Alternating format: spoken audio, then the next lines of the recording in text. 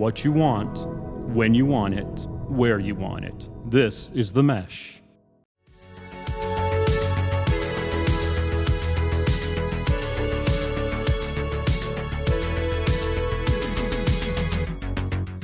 Hello, everyone, and welcome to Brothers in Tech here on the Mesh.tv podcast network. My name is Alan Jackson. I am media producer and a survey consultant out here on the East Coast of the United States. And with me is virtually joining me is my other brother in tech, Brian Jackson, out on the West Coast. How are you doing, Brian? Good, Alan. How are you? Doing great. Yeah, doing great. yeah. I like how you tried to give yourself titles, and I tried. You had to stop after a while because you got too many of them. It wasn't comfortable. It was not comfortable. I thought, maybe I'll try to be a little professional here at the beginning of the show, and I'm like, no, this isn't working. Why start now, Alan? Why start now? No, forget professionalism. We're just going to throw it out the wall. Yep. This is Brothers in Tech, our show where basically what you're hearing is what my brother and I do every time we basically get together is we talk technology because we're both pretty passionate about tech. And we also find ourselves serving as the default IT person in our family, our broader family with family members and friends. So we thought, this might be a good opportunity to get together several times a month and talk about technology and help to share the knowledge we've gained, as well as some things we're also curious about and want to learn about as well, and be a resource for all of you in there that find yourself in very similar situations to us, where you are having family members calling you and asking for technology help. And we want to be a resource. We want to be a help here. So that's what we're going to play with on this series. Now, Brian, we have been taking the approach of every month we get together, we cover a specific topic of technology. And this is the beginning of a new month for us. So we have a brand new topic to get into. And it is the topic of email, or as it may be known, electronic mail. All right. Mm-hmm. Yeah. When is the last time someone said that? Right. I've never heard it referred to casually as electronic mail. Did you just make that up? Isn't that crazy how that's an abbreviation that just stuck from the very first day people use this? And, we're lazy, right? That's way too many syllables, right? It is true. It is true. It shortens it down quite a bit. Yeah. So we are going to talk about email, the concept of email. You may say to yourself, boy, that sounds really basic. Like, what is there really to talk about email? And actually, surprisingly, there is quite a bit because there's a lot going on behind the scenes. I think it's important for people to understand how email works. What are some things about email that it's helpful to have some information about? And then as we get into our deep dives after this main episode, we're going to talk about some other kind of more creative, unique approaches to email in some further episodes. So. Yeah.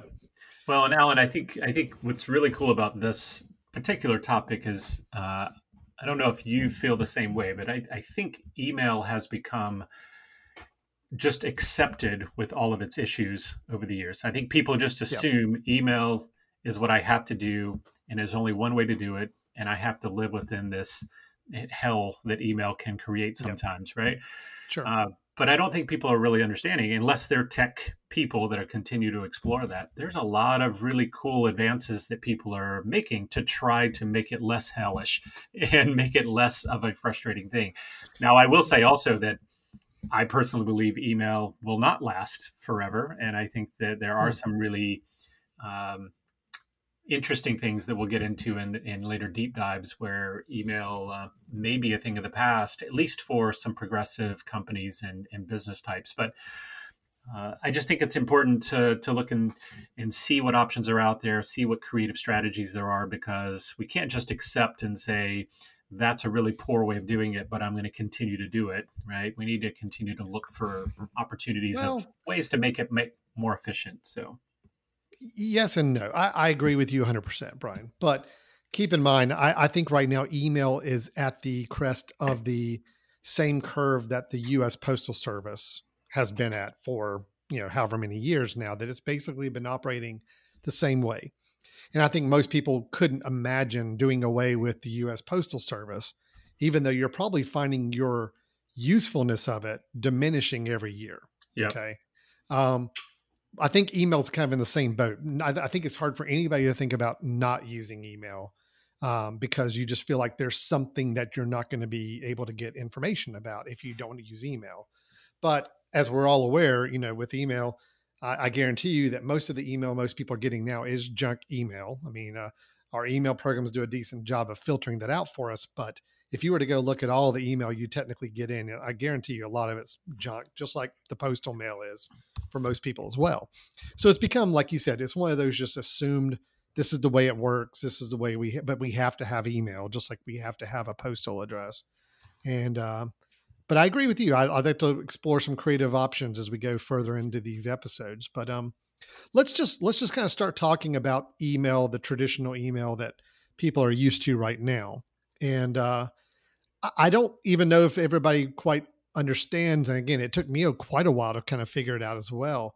The different types of email that there actually is when you are checking your email, when you are signing up for an email account and you're configuring your computer or phone to check your email, there's actually different types of email accounts. Yeah. Correct? Yep. Yeah. So type of service. What are we dealing with here, Brian? Well, so to make to complicate it a little bit, right? People have seen the letters IMAP, IMAP, or POP. Right, it used to be a POP3 and different types of versions of that, right? And the way I try to approach it and remember is just, do I need to get this information from multiple places or not? Right? Do I need to go and get my email on a computer and then go somewhere else and still see that same email on a phone, still see that same email from another computer? Yeah. Having multiple devices in sync when it comes to email you're talking about. Yeah, multiple devices, but also the fact that I want to view email from a remote location and I want to continue to see that remote location from other places. Right? Does that make sense? So if I have a Gmail, everybody kind of knows what a Gmail account is, right? There's probably many people that have one, where you go on a web browser and you're looking at your Gmail account, and then you go to someone else's computer and log into your Gmail, and you can still see that information there. That's information that's being stored on the server. So when you go to see it and we always think download your emails. You're not really downloading your emails. You're not taking them off, right? It's not like you're going to, maybe an analogy would be if you brought up the postal service earlier, if we went to a post office and we went to get our mail from a post office and we take the mail with us. If we went back to another post office, that mail is no longer there, right? We can't see that mail at another post office. But if this was a virtual post office where we went and we said, hey, show me my mail, here's your envelopes, great. And when you leave that, you really only took either a copy of them or you didn't really take them at all. So you can now go to another post office later and say, hey, I want to see my mail again. And they still have it, right? And they've got it. That's when we start talking about kind of server email, right? So that's the IMAP approach to email, right? Is that you're basically going to keep it on the server so that you can see. IMAP is that protocol. Yeah, IMAP is that protocol of my email's on a server somewhere, and anytime I log in to check my email, I am seeing the email that's on that server. So using the Gmail account example, Brian, like you said, Google has a server, a mail server that your mail is sitting on. When you log into Google to view your email, you are viewing the mail on that server. And like you said, Brian, if you view it, and even if you archive it, delete it, whatever, it's still all up on that server. Right. You could go and look at that Gmail account on your phone, look on it on another device, and you're going to see the exact same emails. They stay on the server. This is where most email clients are moving to. This is where most email services are moving to. This idea of when you get an email address, it's stored on a server somewhere, and that's available to you from any computer, any device you want to check your mail. So what's the difference? What's the opposite of that? The opposite you may see when you're setting up an email program or client and they ask you is POP, P-O-P. Mm-hmm. Brian, you said it used to be POP3 used to be how it was referred to. Yep. And that's like, I think, a protocol version number more than anything. Mm-hmm. And that's a different type of way of approaching email. That is truly where you're saying, your email server is going to send you the email. Yep. You're going to download it. You're going to view it, download it on your device, wherever you check your email. And that's now the computer that email is going to sit on. So it's no longer on a server. It is, if I have a computer and I go and check my mail with a POP email account and I view an email that just came in, it has downloaded to my computer. And now if I went to a different computer and tried to access my email, I would not see that message. Right. Because it came to the other computer and is now stored there. Right. So it is truly the Postal Service, the post office option, right? So they deliver it to your house. The post office no longer has your messages. So you cannot get them from the post office anymore because they're at your house.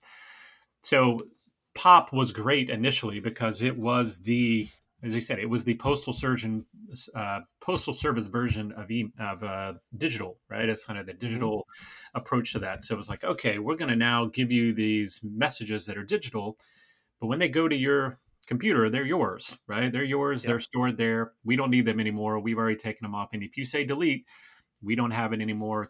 It's gone. And then people realize, wait a minute, we might actually have multiple devices, and that's where the IMAP came in, and now we've gone to Exchange and all sorts of different things. And really, POP servers are not really around much anymore, right? I mean, you have options, but yeah, you could still, if you know what you're doing, go into your mail program and try to set it up as a POP mail account if you would rather do that. I'm having a hard time finding any advantages nowadays to using a POP account. And I think the fact that most modern email clients or that you may use email programs, if you are using a Gmail email address, or you're using an iCloud email address, or you're using an Outlook email address, it's going to configure that automatically for you. And it's going to configure it as an IMAP account. So your mail will always be on the server. So because they know people are using multiple devices. I mean, I don't want to have an iPad that I download my email on, and then I go over to my laptop and try to check my email, and the emails I downloaded on my iPad are not on my Mac. Right. That would drive me insane. And so, the idea is that you want to have everything in sync. And the only way to do that is to use IMAP, which is on a server.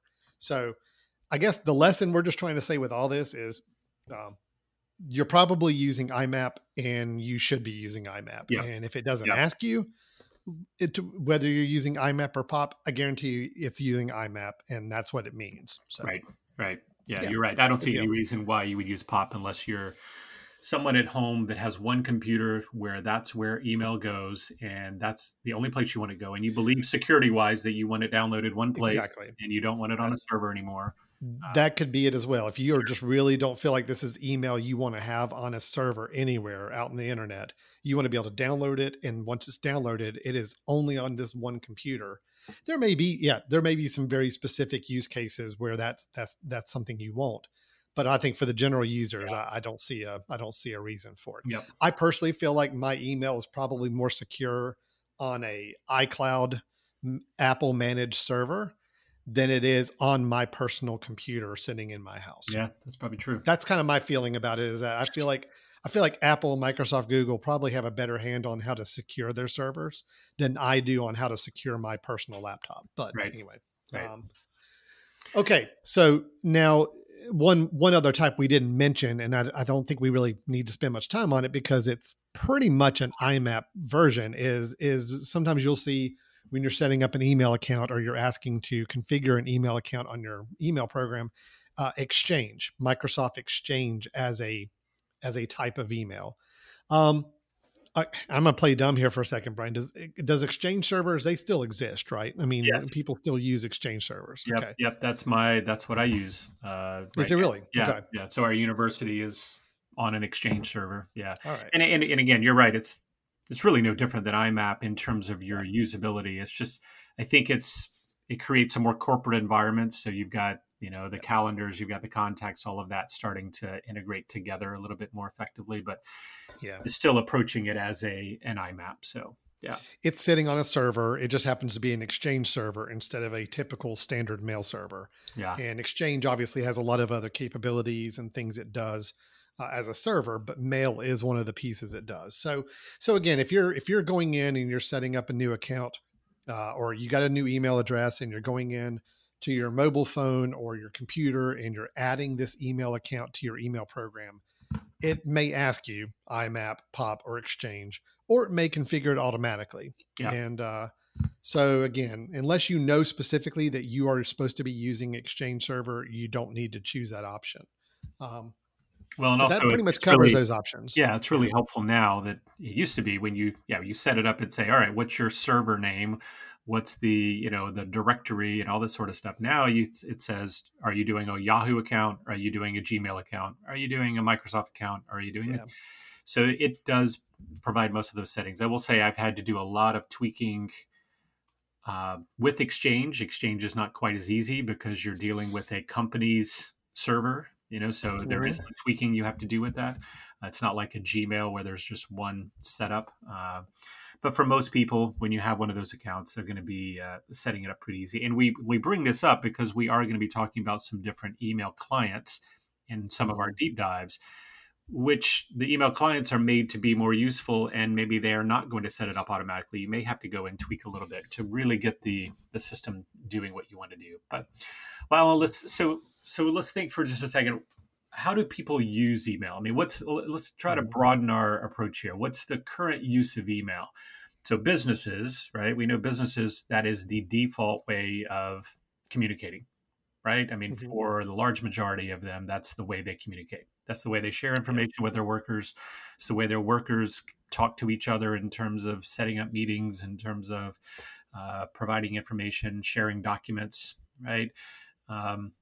For most people, that's where they get their spam, right? Their spam email. Yeah, that is what my email is for. That's where I get my spam. So that's where I get to be told what's on sale. I think again, it's kind of it's kind of the default go to. I need to send something to somebody that I want to be able to, it's maybe something that's generally speaking can be a little lengthier in volume and how long a message is. Having attachments, you can send something along with that email address, and you're looking to build kind of a threaded conversation, although it is a somewhat time delayed. I mean, I don't think anybody looks at email and assumes that that's an instantaneous dialogue method. It's not. It is I'm going to send a message, and when that person gets to that message in their inbox and takes the time to respond, they will respond. Right. So I think that's a really good point, and that's one of the things that I think is a shortfall of email is that many people are trying to treat email like an instantaneous thing. Like, hey, I'm sending you a message and I'm waiting for you to respond, when there's other ways that can do that more effectively rather than having this threaded, thing that's kind of sitting there for you to filter through. Right. The problem with this is I think right now we're at an in-between point in communication where the two modes of email and sending someone a text, right? That one seems somewhat formal, the other one seems informal, yet the one like email, we know that almost everybody has it, right? So we know that that's still kind of the go-to. You're not going to send a text to someone, your boss, when you're not really sure how that's going to be interpreted, right? So email still feels like the formal version of communication. It used to be that sending an actual memo and a letter was the formal version, and you could make sure that memo was formal. I think that's the problem, is we're kind of at an in-between phase right now where, we're trying to figure out how do I get messages to people in certain ways, and which are the thoughtful messages. And that's, of course, the way I approach email is I want something where I can sit and think about what I'm putting down and make sure before I press send that it is going to be correct and that it's going to be seen and viewed in a particular way, whereas a text is a little less thoughtful and more quick. And we'll talk a little later in one of our deep dives about some creative solutions that are starting to combine those two and make them a little bit more like each other, right? Well, and that's my biggest challenge. So I'm probably a little more high on email than you are, it sounds like.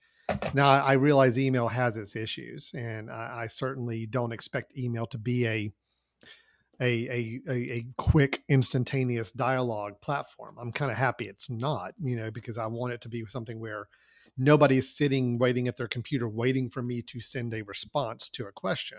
If they send me a question by email, they're kind of expecting that, I'm not sitting there ready to respond that very second. I can take my time in crafting my response and answer. The problem for me is that the reason I still kind of rely on email so much like I do is that I don't really feel like there's a good replacement for it yet. I think there's some supplemental ways of communicating, and we'll talk about some of those. And I think there's a few alternative solutions that are starting to arise that could be interesting. It could be a replacement for email in the future. But right now, my biggest reason for I still have I consider email a pro is that I like having everything archived and everything searchable in both files and messages and conversations, and know that it's all there, easy for me to find quickly. That's my reason for why I still rely on email. The problem is that, text messages, it's tough for me sometimes to find things in text messages. If I'm trying to look backwards and look through old conversations, it's tough to find, hey, when did Brian talk about that one thing that one piece of software he was looking at? It's hard for me to find that in a text. Email, I could find it in a heartbeat if there's an email of that conversation. So it's tricky. I mean, unfortunately, we're in a point right now where email has issues. Email is not the best all-in-one solution for our communication needs, but it still covers such a high percentage of it that there's just not that one fail-safe replacement I feel like I can move to comfortably and not need email anymore. So it's a little tough. I mean, again, I spend 2 hours a day at least on email. Sure. And for better or for worse. But at least I feel like I've got all my major important conversations in one place to work with. But, again, I know we're going to talk through some other strategies in other episodes, but that could be where we differ. Cause I find myself probably spending a lot more than 2 hours a day on email. And if I've got a couple hundred emails on a normal school year that are happening every day, I find myself most of the time sorting through kind of keep, not keep, keep, not keep. And then when I have to search back through, trying to search and figure out when that person sent me an email regarding something, and then scrolling through threaded kind of, okay, this person said this, can we go lower? And we see that person also quoted this thing. To me, it becomes a challenge. And I am not certainly not suggesting text is any better. I mean, I think text is not good. And I can give a lot of problems that I have with text messages as well. But it is great in that you've got a long lineage of things and a lot of information that can be sent and messages that can have attachments. But I feel like so let's put it this way. In a business environment, I think there is a need for getting quick information from someone that is in a business sense. And there's also the need to send more detailed information that can be processed over time. Unfortunately, I don't think messages and texts have gotten to the point that they are professional enough to do even that kind of communication that needs immediate response. So therefore, I use email for both. I use email for, hey, I'm sending this over to you. Can you tell me really quickly what you think about this? And I am expecting that response very quickly because I know they happen to be in their office, or I know they happen to be, even on their phone. That's where they're getting their emails as well. And that's probably not what should happen. I think there should be kind of there's got to be a better solution to where there is information that can be sent within an application, as well as communication and conversations that can happen within that business environment. I think there are ways that can happen. Well, that's a bridge I'm anxious to see crossed, but right now, unfortunately, I just feel like I personally, and I think a lot of other people in my position, we're faced with having to manage multiple communication vehicles, email being the most traditional of them. And then you've got your text messages, and then you've got other like social media messaging, and you've got other platforms. So there's just a lot of mixture. I find myself having to check a lot more places for messages. And even this morning, I found myself trying to remember, where did I talk to this person who told me this? Was it a text message? Was it a Slack message? Was it an email? I don't remember. And I'm having to go through and search all of them, which is not ideal. So hopefully, So hopefully by the end of this month, Brian, right? hopefully by the end of this month, we will solve all of the world's issues Well, and that's the have a plan. perfect solution for people, right? That's the plan. Yeah. I mean, Okay, good. plan. Great. I look forward to that. I am excited about that myself.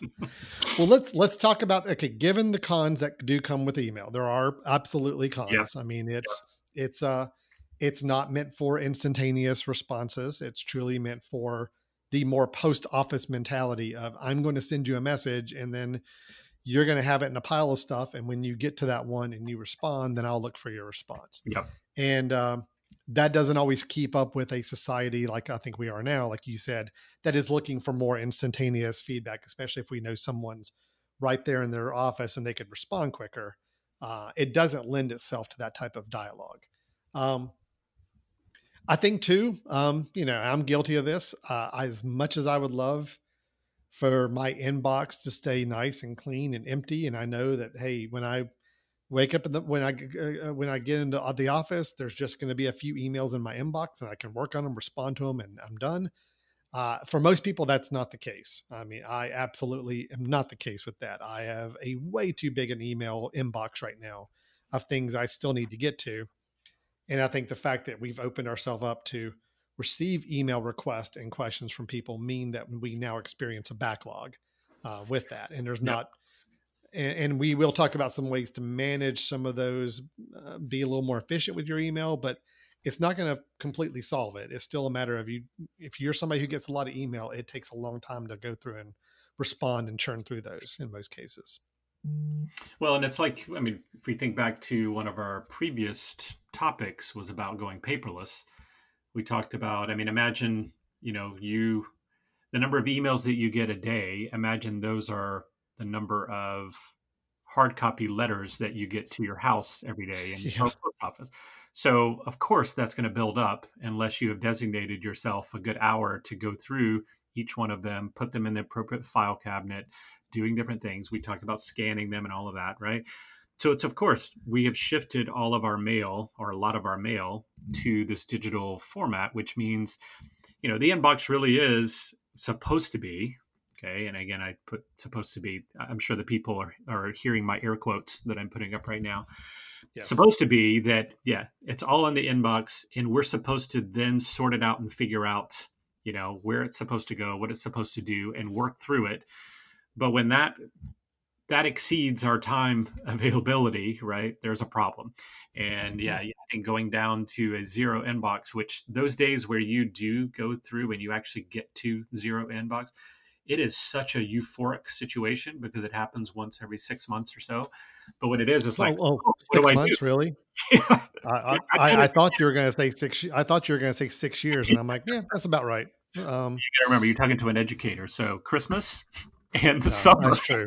And when I can possibly get down to a zero. You do have those natural breaks in there, don't you? So that's good. Yeah. So inbox, I think is appropriate still for email. And that's why I think, I still think of trying to figure out the difference between email and text messages, because they're starting to blend together a little bit, right? Text messages are the thing that, okay, you're just going to get more and more. And I see that transition happening now where, just like we used to have a lot more letters coming in, hard copy letters, and we get fewer emails. And now all of a sudden people realize, well, the emails are where we're going to send you everything. And now people are realizing, well, I'm just going to send you everything via text. I mean, I've got a lot of people that I work with, colleagues that are sitting just like, hey, if I need you a quick response, I'm going to text you. Okay, but that's a business question. You said it just earlier. You said, well, email is supposed to be where I can process, and I'm not going to get back immediately. Well, of course, what if something is needed immediately? That means you're going to get a text message. So now all of a sudden, text messages are going to start becoming a mode of communication that is expected to be kind of faster response, even in a more business environment, which I think is scary to me, because I still think there has to be this personal and business division, which I have a hard time doing now. So I want to find some solutions in which, even maybe within the same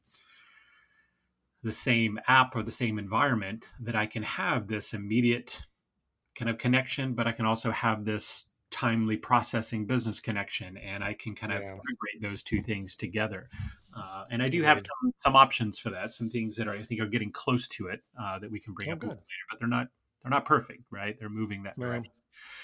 So, Alan, you mentioned another thing early on that I do want to kind of just touch on quickly with regards to email, and that is junk mail. We have a little bit of an advantage in email than we do with our traditional postal service, and that the postal service is going to send you your junk mail no matter what. Right. You can put in some requests to have those junk mailing stopped to you, but it's kind of hit or miss, and you're still going to get stuff sent to you.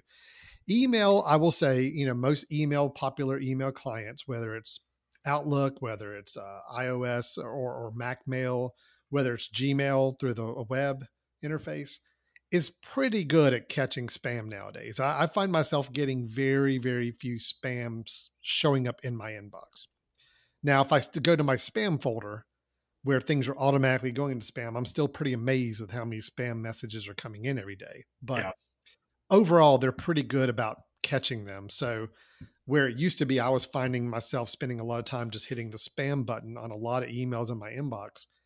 I don't do that very often because, I think the mail companies are getting a little bit better with detecting those spams. Is that kind of your experience now? No, they're definitely really, really good. I will say, if you change email clients, so if you're someone who tries to check out something new, maybe you move from Apple Mail to Outlook or vice versa, you do want to take some time over those first few weeks to go and look at their junk folders to make sure that they're categorizing junk the way that you thought that they should be. Once you get that dialed in initially and you say, oh, wait a minute, I've had messages within, the last several weeks that someone says, hey, I sent you this message. No, I didn't get that. I go and find in the junk, right? Once you tag it and say, hey, by the way, that's not junk. Now it's getting better and better. It's learning as you go along, right? But to me, that's one of those things that is problematic, is that when you switch email services or email clients, you may find that they have their own junk algorithms, and they miss some things, but they're really, really good. I mean, I'd say 99% of the stuff I see when I do go through that junk filter was absolutely junk, and it needed to be junk. Yeah.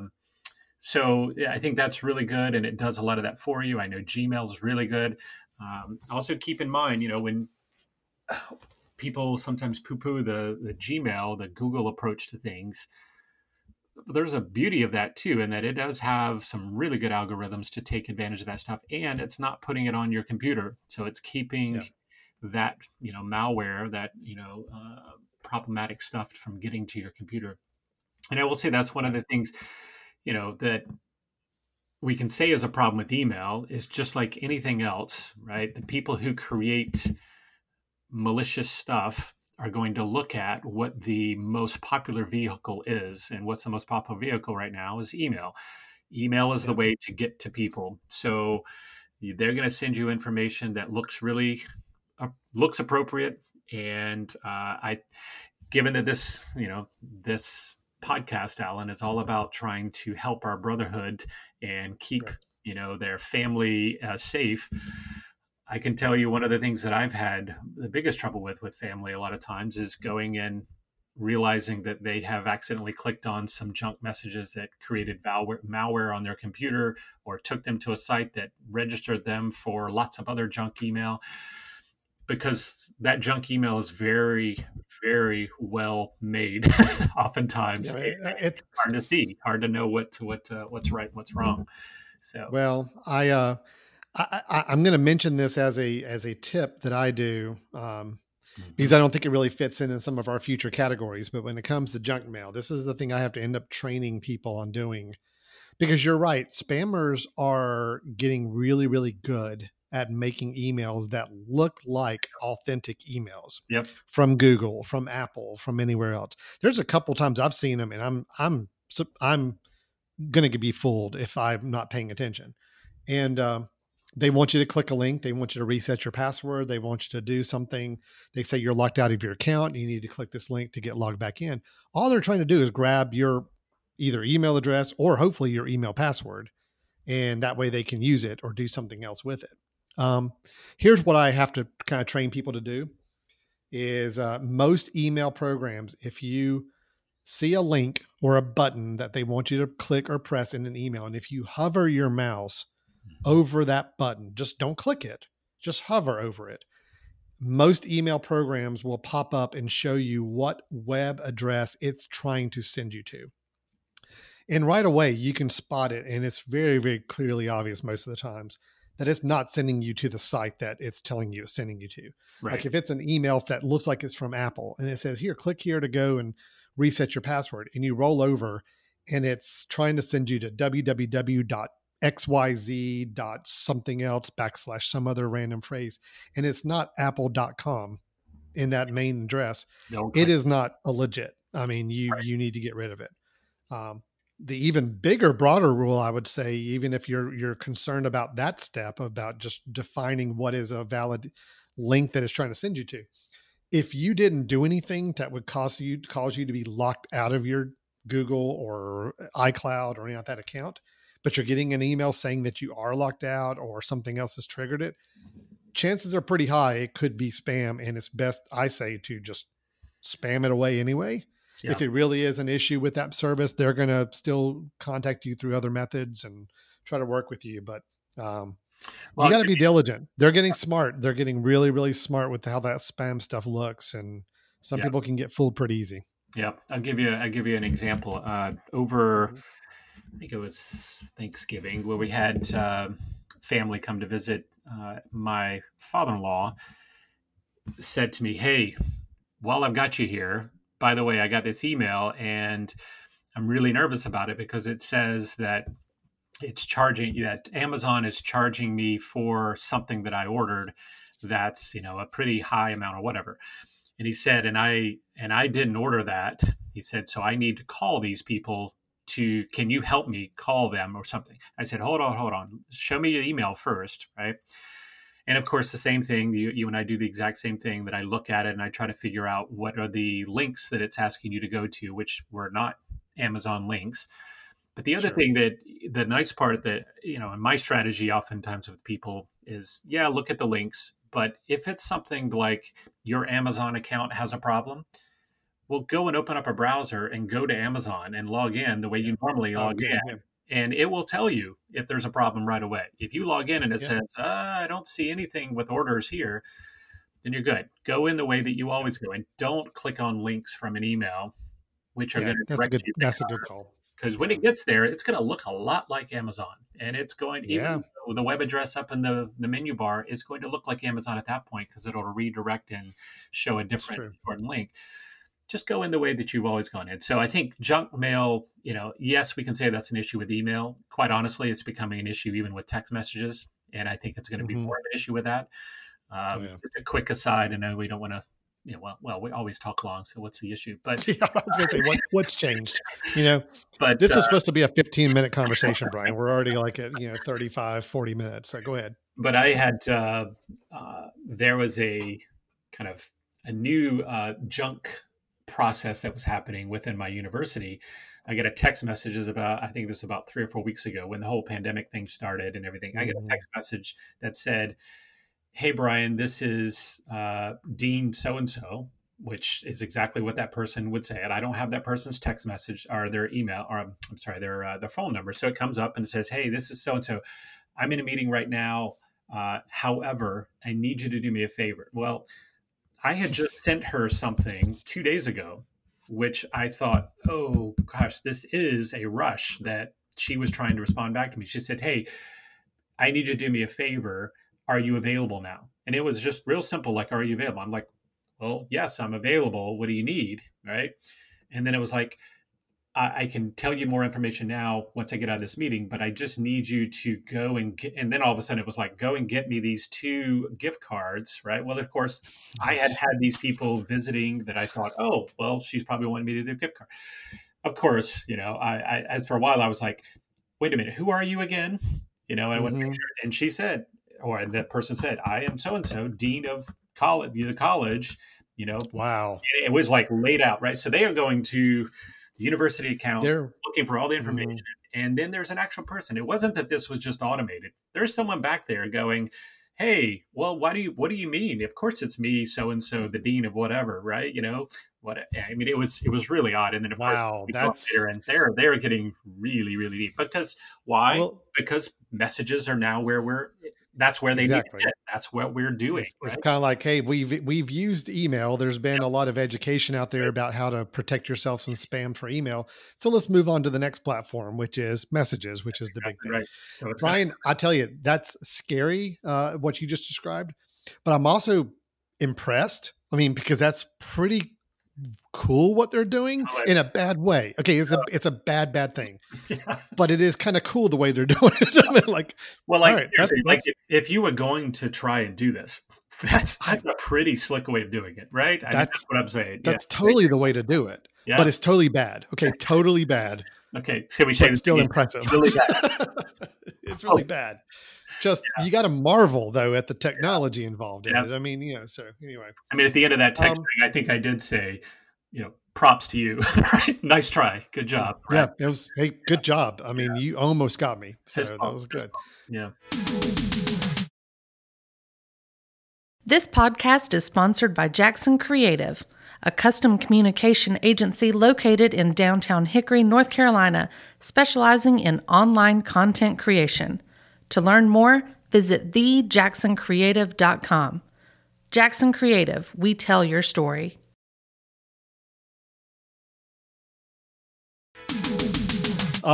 Okay. So I think just talking about just email again. I know junk wasn't really too much on the list there, but of course, junk is something we have to contend with. Junk is starting to pop up into messages, so it's not an email exclusive issue. It will grow in these other platforms as well, but it's still something we have to spend a lot of time managing.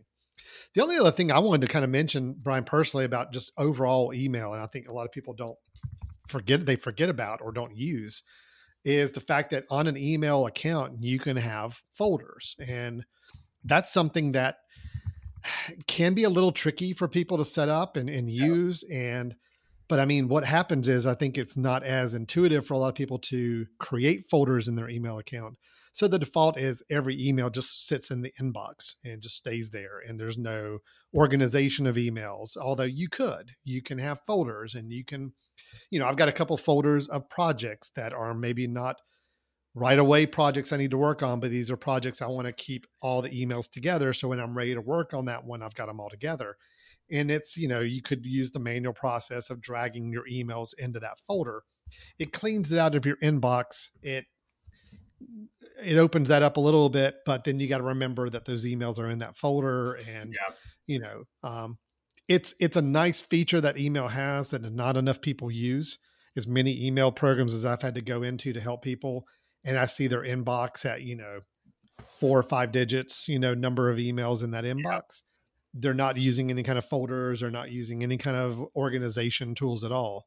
But folders are probably the most basic, and just about every, whether it's a Gmail, iCloud, Outlook, will let you create folders and you can use those to organize your email a little bit better.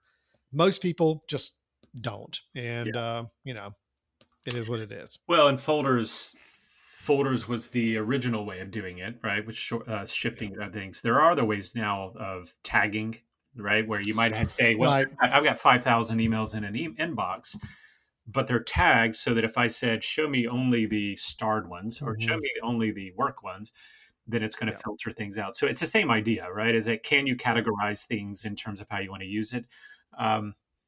I think folders are still good. I mean, I'm a folder believer, in terms of just the way I store things. I tend to store things nested in folders inside of folders inside of folders. So at least I know what path to follow to find something. So that's going to be available on anything. What I would give as a piece of advice with folders, though, is do keep in mind that we talked about what an IMAP system means. If you go on your computer and you say, I want to create a new folder, and you accidentally put the folder on your computer section, that means when you drag that email over, it's now on your computer. It's no longer on the server. So you got to make sure that your folder is something that is visible or still on the server. So when you slide it over to do later, that you go to your phone and it's in your to do later folder there, that folder is available as well. So I just a reminder that you want to often check and make sure that whatever you create, whether it's a folder, shifting things over, reorganizing, that's also going to be available from other devices if that's where you need. Very, very good point. Yeah. That burned me quite a while back. I remember I was setting up some folders, and sure enough, I was on the road and I was on my phone and I was trying to look for an email I put in that folder, and I realized that folder, I had saved that folder on my computer level on my email program, not on the actual mail server. Right. And yeah, that'll trip you up if that's not what you were intending. So, Yeah. Folders are just always, to me, kind of really fascinating how little I feel like they're probably used in emails nowadays. And I agree, it's not always the easiest thing to set up and to kind of make sure that you've got them in the right place and that they're going to sync with everything else. So, well, yeah. So Alan, here's my thought, just because I do want us to try to keep this within 2 hours. So so since we know we're gonna have a follow up, which I'm really excited about, we'll have a follow up that there's some really creative new features I think that can be utilized with email. Let's talk for just a second, briefly. If someone came to you, a family member, and said, "Hey, I'm using email, but I need some strategies. I need some help with making my email a little bit more efficient. It's driving me nuts, right? I'm not keeping in control of it." And they're not using any of these new features that we're going to suggest that may be out there with some different apps. Yeah. So let's just talk, in the standard email client, right? Inbox, folders, the ability to make something new again, the ability to all of that. You got standard things that are there, junk, right? What are some strategies you have? You mentioned before that you try to get your inbox down to 0 if you can, right? I mean, that's kind of yeah. Yeah, I'm laughing as I say that, but sure, yeah, I try to get my inbox down to 0. Yeah. Try, yeah, that would be nice. And the reason you're doing that is because you're trying to accomplish things, or you're trying to organize. It's just trying to be efficient. I believe, and this is maybe getting a little more philosophical, but I believe that when people are faced with large number of items staring them in the face, whether it be stacks of paper on your desk, whether it be number of email addresses or emails in your inbox, it is an overwhelming feeling that makes it hard to be as productive and as efficient as you want to be. You get overwhelmed. I think that's just human nature. If I walk into a room and I'm surrounded by stacks and stacks of paper of all these different things and that need to be done something with, it's crippling. It can be crippling for people. So the big reason I think people try to look for this idea of magical inbox 0 is that you can respond to and address the things that come in your inbox as they come into your inbox. And you're not carrying things over and over and over to where they keep building and building and building. I mean, I'm terribly guilty of this. I know there are emails in my inbox that I should have responded to weeks ago.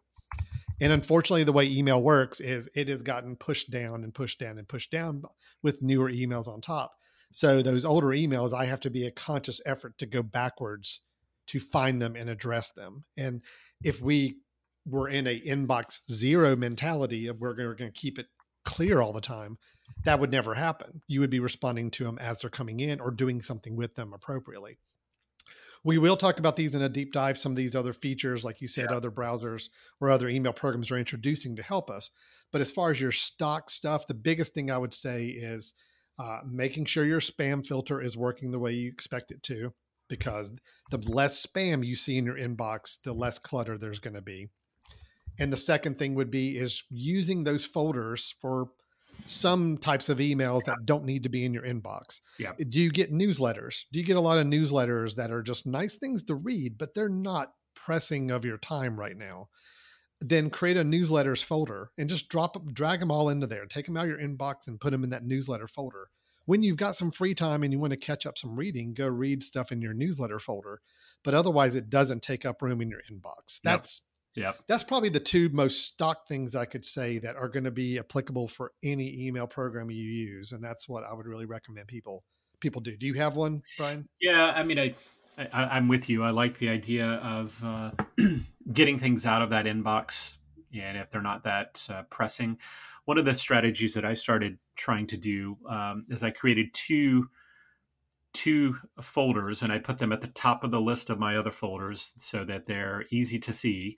Is that I would go through the inbox every day, and I would put things either in the to do or to read folder. So there's a to do folder and a to read folder. To do means I gotta do something with this, and there's something, some action required. To read, which I had a lot of, hey, this is the new version of this. I'm not supposed to do anything. I'm just supposed to have read it for a meeting or something like that, right?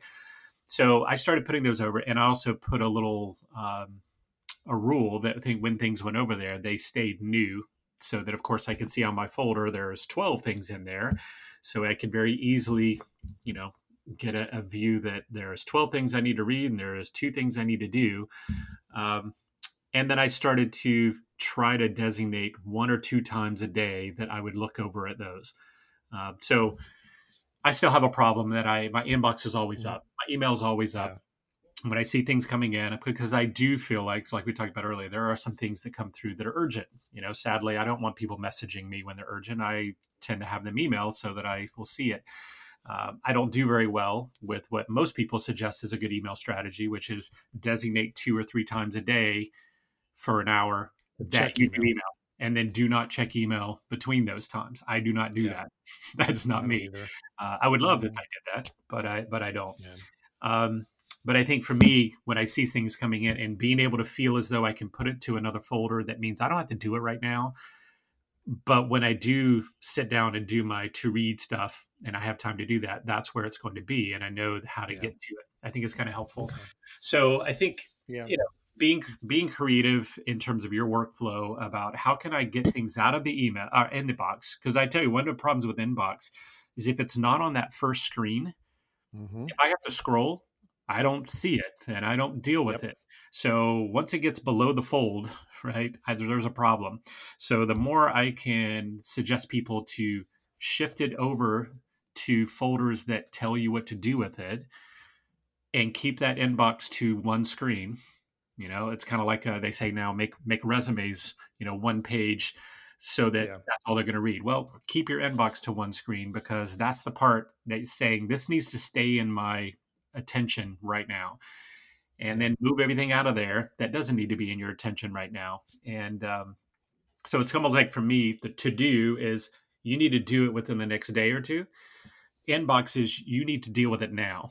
And if I can make it that way, that inbox is my right now, and then of course right now could be shifted to a folder, delete it, or actually respond to it, then it allows me to at least focus on trying to get that inbox down to 0. So I'll tell you what, let's do, Brian. All of these concepts we just described, these little tactics, are great, but I want something to do these things for me automatically. So how about we talk about that in our next deep dive episode, about some tools or some new features that some email programs are trying to introduce or have been starting to use that can help in some of these things we're talking about, because what we're describing still takes a lot of manual effort and a lot of time. And I think there's maybe some quicker ways to do that. So we're going to discuss that in the very next episode we put out. So I do encourage you to check that out. But I think that's a good overview of email in general right now. I think, again, it was more philosophical talk for us about the idea of email and what it means for us right now. It's not a perfect communication system, but it's probably the most standard we've got right now for most business and organizations and even personal. But I think that we may see that change before too long. We're going to have to kind of explore that and see. Brian, we always kind of wrap up this conversation, each episode we do, with kind of a Brothers in Tech suggestion, or a BITS, as you so cleverly came up with as an acronym. And still impressed by that. It's still really, really good. I have one thing that I've contributed throughout this entire podcast. You have one thing you've done. So Brian, keeping it general, we have a couple suggestions of just what we might recommend as kind of a good app or program or site that has to do with email in general. So Brian, what do you have to share as your bits this week? Well, my bit, so since we are keeping it fairly general, I have a lot of email clients that I've been trying out, and some have really, really creative solutions that people can try. But I thought for this one, I would give what has been my go-to email client for the last, I think I've been using it on my phone for the last maybe 3 or 4 years. And it has been, in my opinion, and I've tried a lot of them, it's been the most stable email app that I have used. And And I almost shudder to say it because it's a Microsoft thing that if you told me to use Outlook on my computer, I would go nuts. I do not like using Outlook, Microsoft Outlook on my computer, but I love using it on my phone. So I'm actually going to give my suggestion is Outlook, the mobile version of Outlook. And I'll tell you why I like it. So on iOS, the standard mail is good, right? But if things like a calendar event and all of that, you have to then open up calendars, which is a whole different app and all of that. Outlook has calendars built into it. So there's a tab at the very bottom of the screen that's always there to show you your calendar. You just click on it, you see your calendar, you click back. They integrate together fairly well in terms of if I'm sending you an email, at the bottom, I can click the little button that says suggest a time, and then it pulls up and says, well, here's your calendar. So it's a quick way for me, even while I'm creating an email, to see my calendar. Even if I don't actually send you a time, it allows me to be able to see it. It has just been so rock solid. The messages come in fast. They're easy to deal with. It has swipe features that are really nice that, of course, they all have now, of being able to swipe and delete. Things like that I really believe in when an email, given that I'm going to be using email often, what I want is something that can be dealt with. Lots of messages can be dealt with very quickly. So one of the things that it does is if I see a list in my inbox and I click and hold on the message, it automatically selects that message and then allows me to select others. So the little toggle select, a lot of email clients, you have to go up and say select. And then, okay, now I'm going to put a checkbox by the ones I want to select. It just makes it easier, one-handed, click and hold, makes a selection automatically and allows you to check the others. There's just a lot of really cool features that I would say nothing fancy. It doesn't do anything fancy, but it does everything really, really well. Now, so I think if you haven't tried it, even on an iPhone, and usually the iOS people would shudder to think of using Outlook or Microsoft, but it's super slick on a mobile, and it's like I said, I would not use it on a computer myself. I don't like Outlook as a desktop solution, but I love it as a mobile solution. So your email. So you don't have an Outlook email account, correct? You've got it hooked up with your.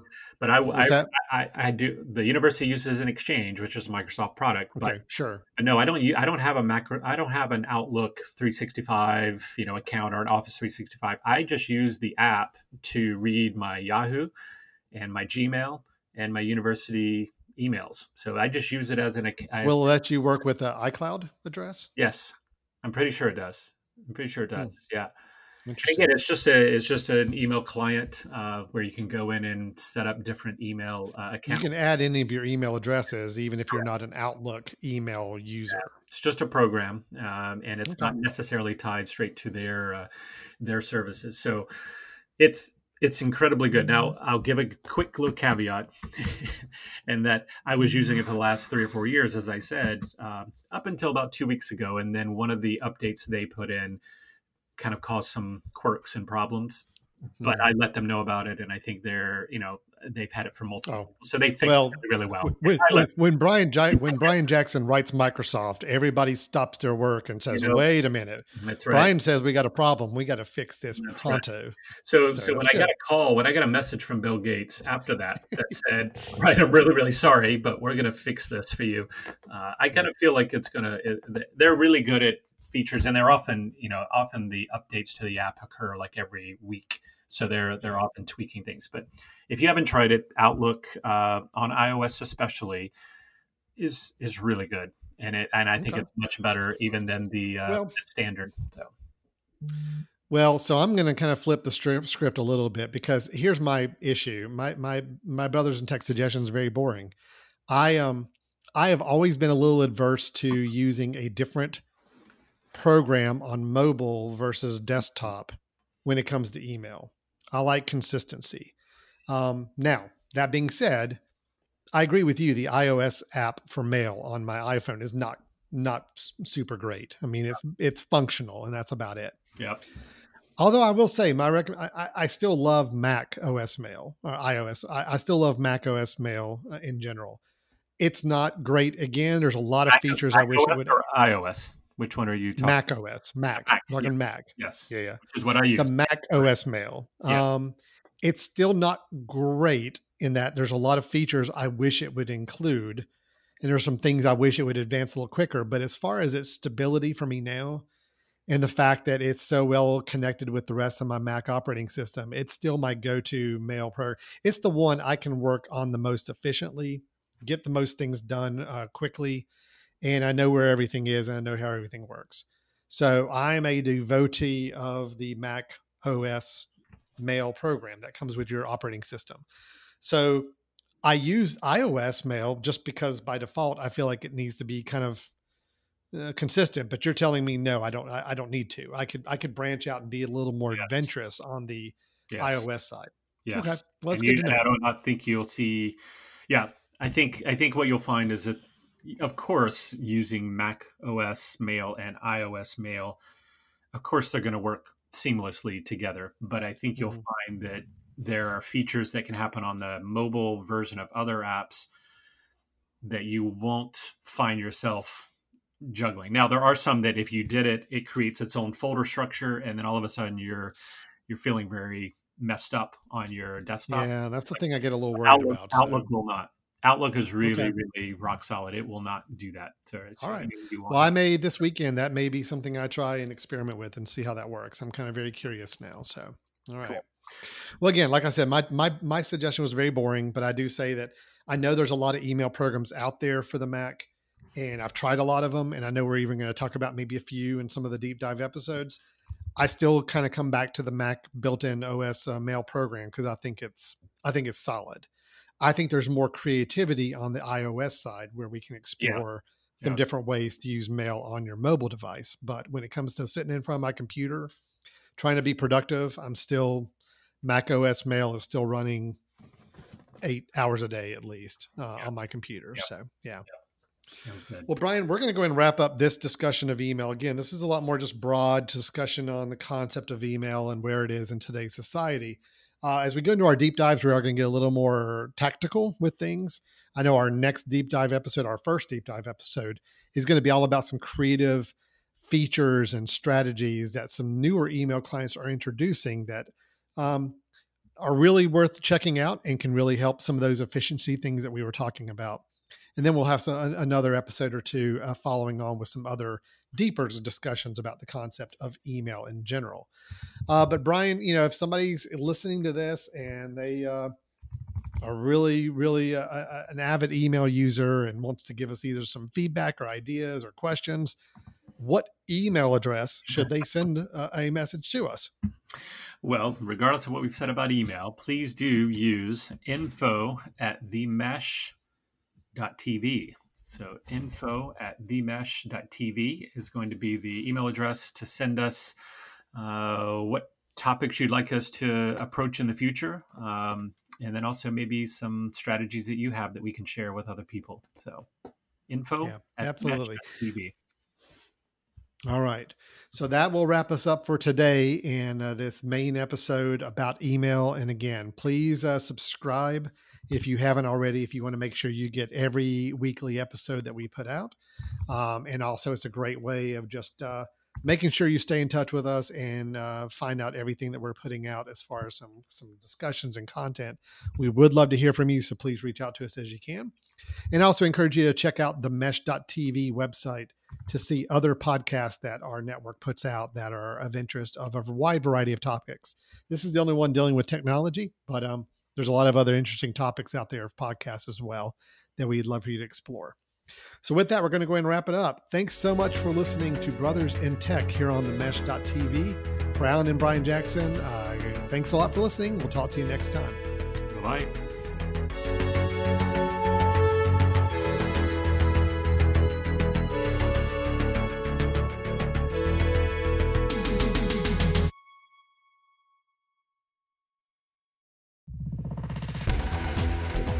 You've been listening to The Mesh, an online media network of shows and programs ranging from business to arts, sports to entertainment, music to community.